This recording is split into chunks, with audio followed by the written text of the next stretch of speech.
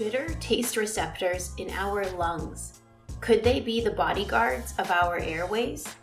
Tune in to find out only here on the People Scientist podcast.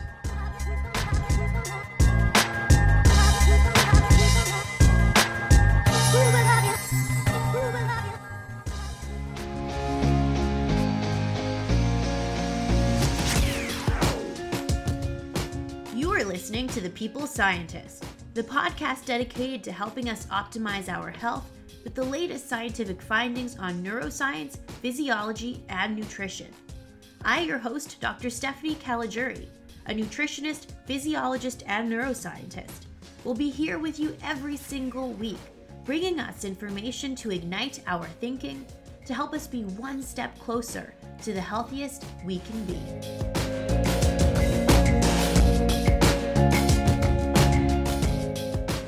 Hello, my People Scientist Army, and welcome back to the People Scientist Podcast for episode 82, where every week I arm us with some scientific evidence so we can all be a little bit smarter and healthier every week.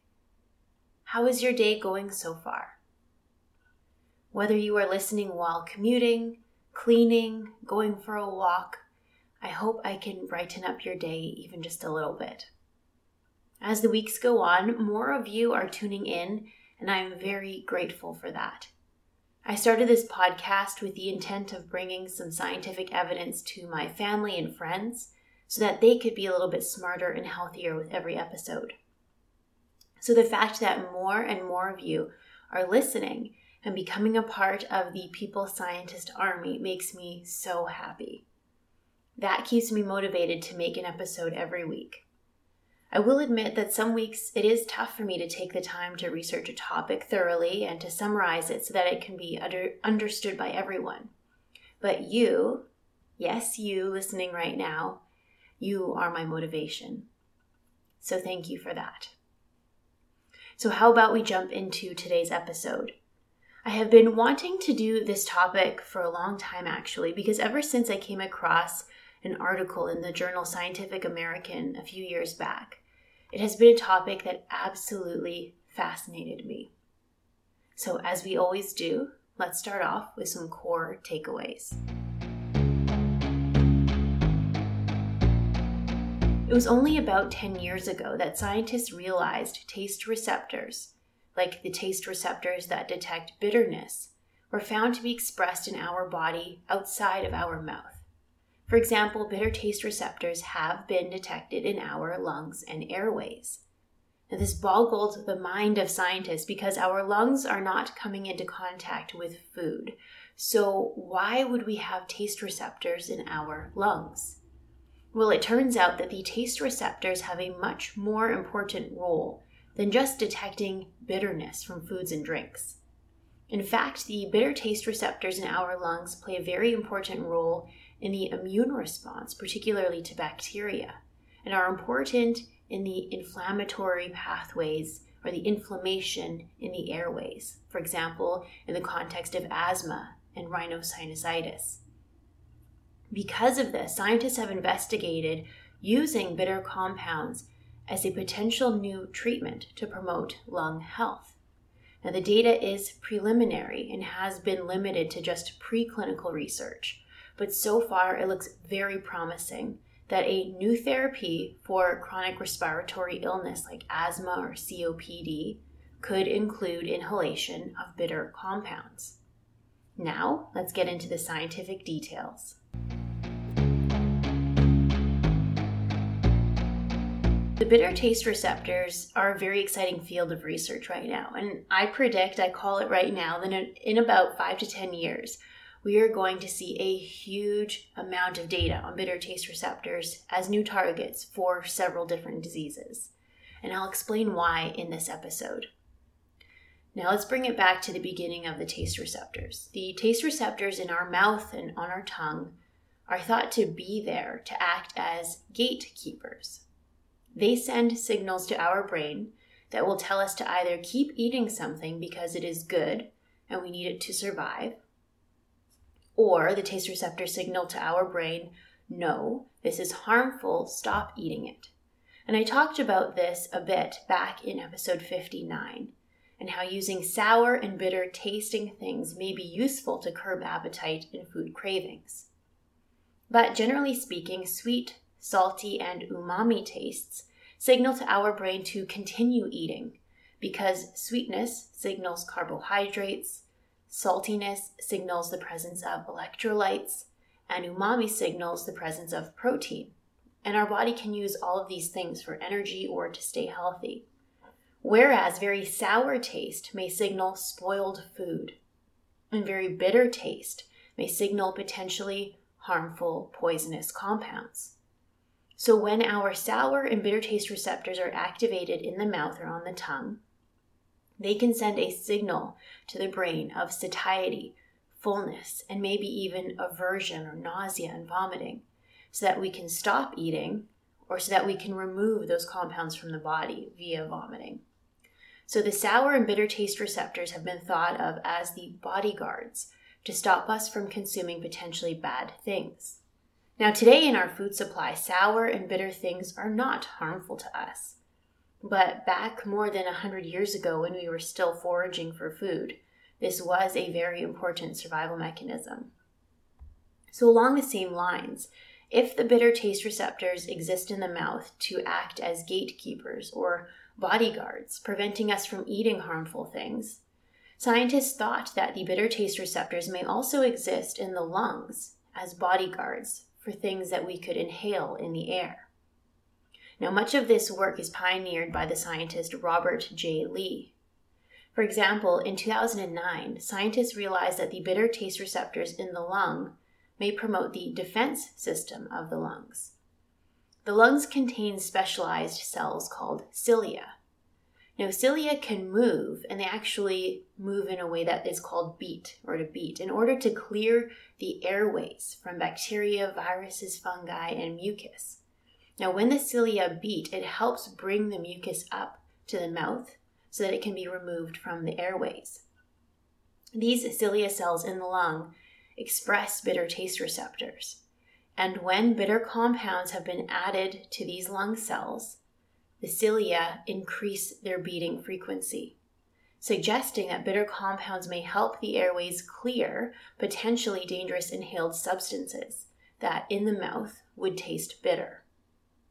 Scientists also noted that the bitter compounds could help the lungs kill bacteria. How, you may ask?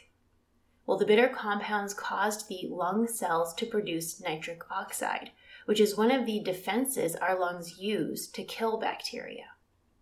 What is really fascinating too is it turns out that bacteria release compounds that are also bitter. So if there are bacteria in the presence of lung cells, the bitter taste receptors can also be activated in this regard. So let me give an analogy to help explain this.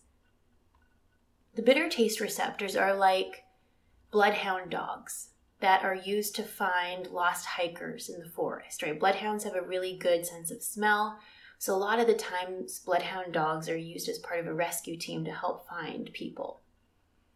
And let's say in this regard, the bloodhound dogs are helping to find hikers that are lost in a forest. So the bloodhound dogs are like the bitter taste receptors, and the bacteria in our lungs are like the lost hikers.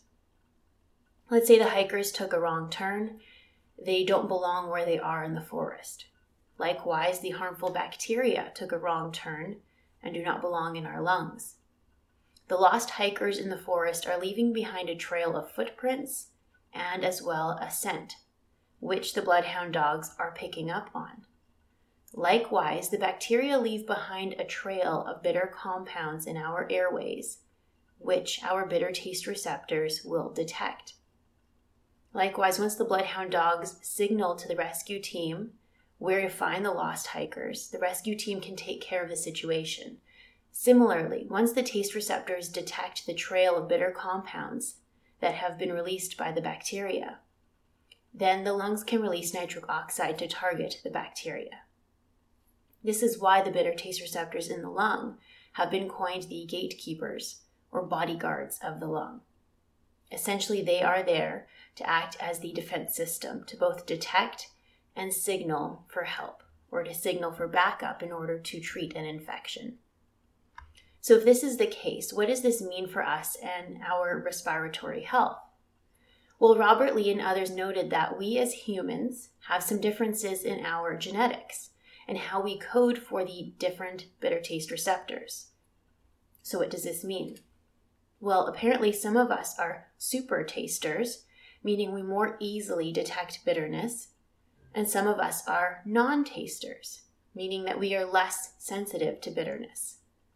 Now, if bitter detection is part of the immune response to invading bacteria, then these same genetic variations may also create differences in the way people combat infections.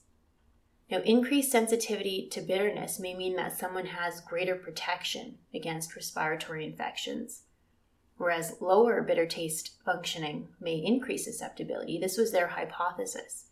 So in 2014, Nathan and colleagues tested this theory. They studied a population of individuals that were either identified as super tasters or non-tasters. Now, super tasters did get respiratory infections. They were not immune to it, but they did have a much lower frequency of respiratory infections versus non-tasters. How much a lower frequency? About 3 times lower.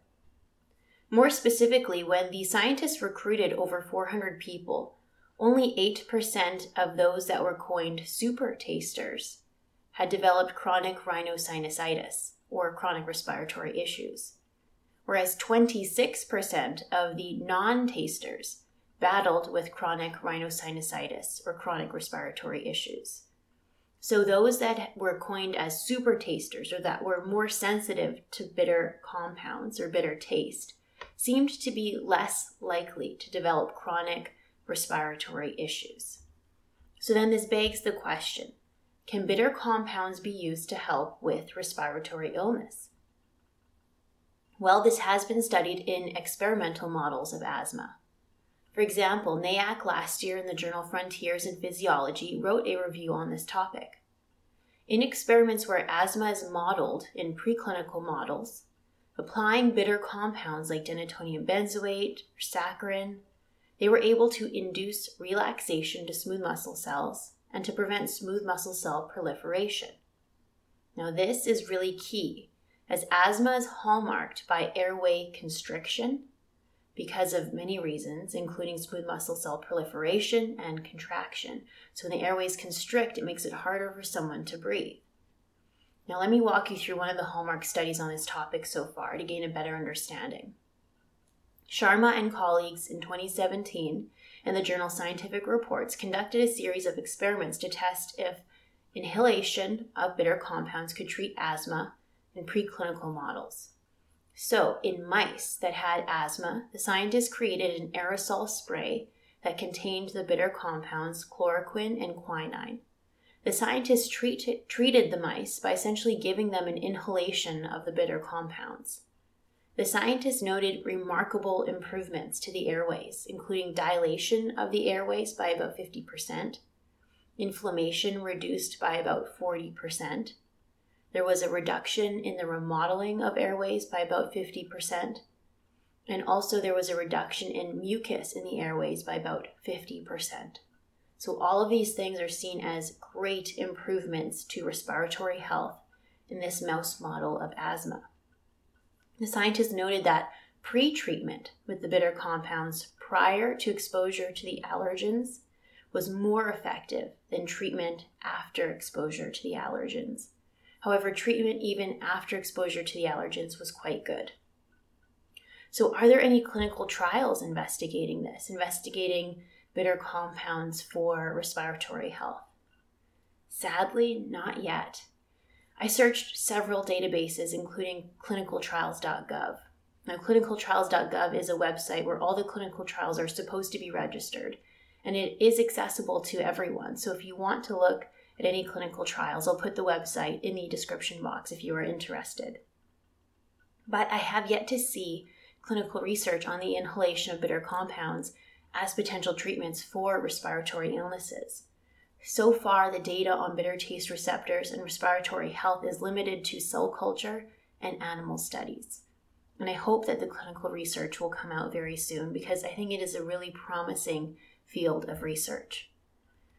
Now, as I was preparing this episode, I couldn't help but think about COVID-19 and lung health and bitter taste receptors. And I really didn't want to talk about COVID-19, but I felt like some of you listening right now may have been thinking about this and maybe had questions about bitter taste receptors in COVID-19.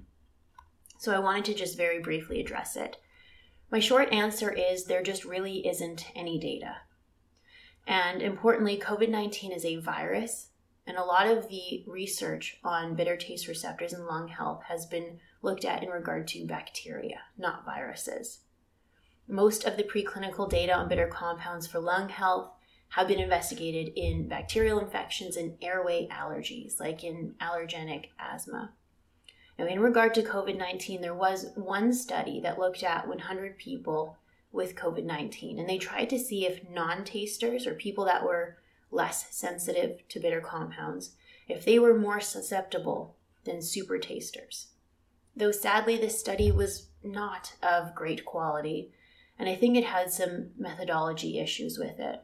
So it really left me without being able to conclude anything true.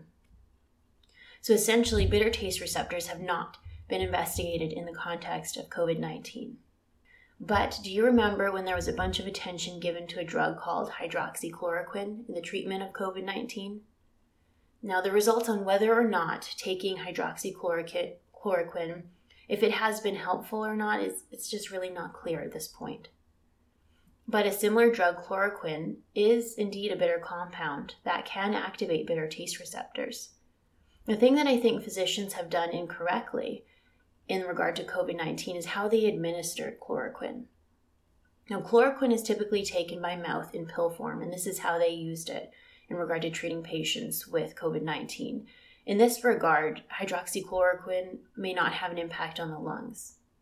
In the animal study I just shared with you in this episode in Scientific Reports, the scientists put chloroquine in a nasal spray or aerosol and administered it to the mice in this way.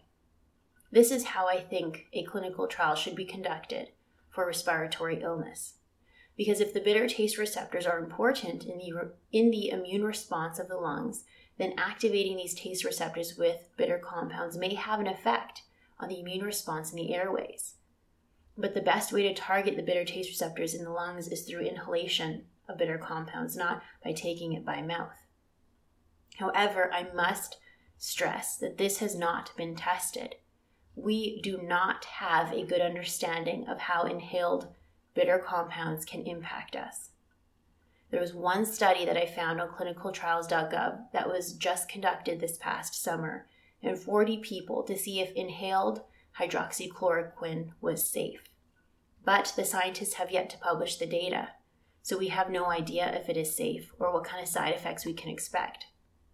So I have to stress, do not try to inhale bitter compounds at home. It is possible that if the compounds you are inhaling are not sterile, or if they are irritants, they could make things much worse and could damage our lungs. The doses, the form, the preparation, everything has to be tested and done properly for the bitter compounds to be inhaled. And it is imperative that scientists test this out first in order to determine side effects, potential risks, and to see if it is even effective. But I do think that in the next several years, we will see a lot more data come out on bitter compounds as potential treatments to promote respiratory health and as a treatment for chronic respiratory issues like asthma or COPD. This is what I love about science. It gives us hope that we will have better treatments one day soon. So that is a wrap, my people scientist army. In episode 82, I discuss bitter taste receptors as our gatekeepers or our bodyguards. Through evolution, it was thought that the bitter taste receptors existed to signal to our brain the presence of potentially harmful compounds. It was only about 10 years ago that scientists realized the bitter taste receptors are expressed outside of the mouth, and indeed are expressed in the airways. The scientists were confused because obviously the airways are not coming into contact with food. So why are the taste receptors here in the airways?